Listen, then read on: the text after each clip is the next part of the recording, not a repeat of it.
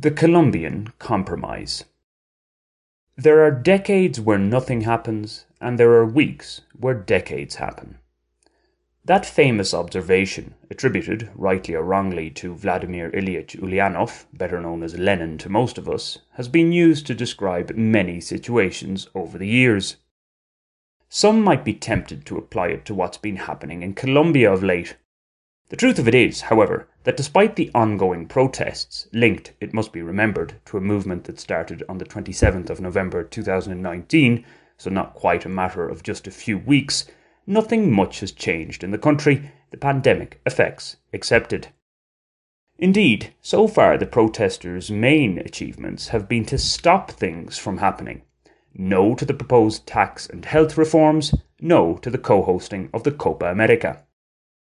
What's more, calls for police and military reform have been heard from Colombians since before the new constitution of 1991.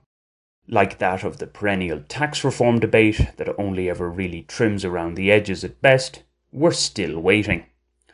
While there does appear to be broad agreement that there's something more lasting to the current protests, that those taking to the streets won't go away without concrete commitments to change, in a country that, officially speaking, displays a deep respect for due process through the courts, rapid, radical overhauls are most unlikely. Of course, in a number of respects, this is a good thing. Throwing away the existing rulebook when it's not at all clear what would follow could go disastrously wrong. Nonetheless, there are many who say, justifiably, that existing rulebook only really serves the interests of a comfortable minority. That being said, there is a Colombian tradition of finding a workable solution to an impasse without completely ripping up the script. The Colombian Compromise, we could call it. One could argue that the new constitution of 1991 was the wrong solution at the right time, change for change's sake. I've experienced this compromise for day-to-day affairs, while there are also grander historical examples, the Frente Nacional, to name but one. It might require a questionable interpretation of the rules or the turning of a blind eye, but the idea is that all parties walk away feeling they've achieved something. For now, for the current bungling administration headed by President Iván Duque, the hope must be that it can tap into that old Colombian trait. As Venezuela's former presidential candidate Enrique Capriles' campaign slogan went, "Hay un camino." There is a way. Alas, for him, he's still looking for that way. It's both a blessing and a curse for Duque that his term ends in just over a year, August 2022.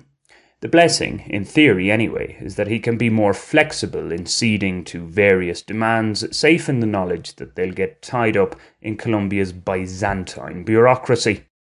In that scenario, when he leaves office, he could say, "Hey, I did try in the end. It's out of my hands now." The curse is that it appears the majority of Colombians wish he wasn't president.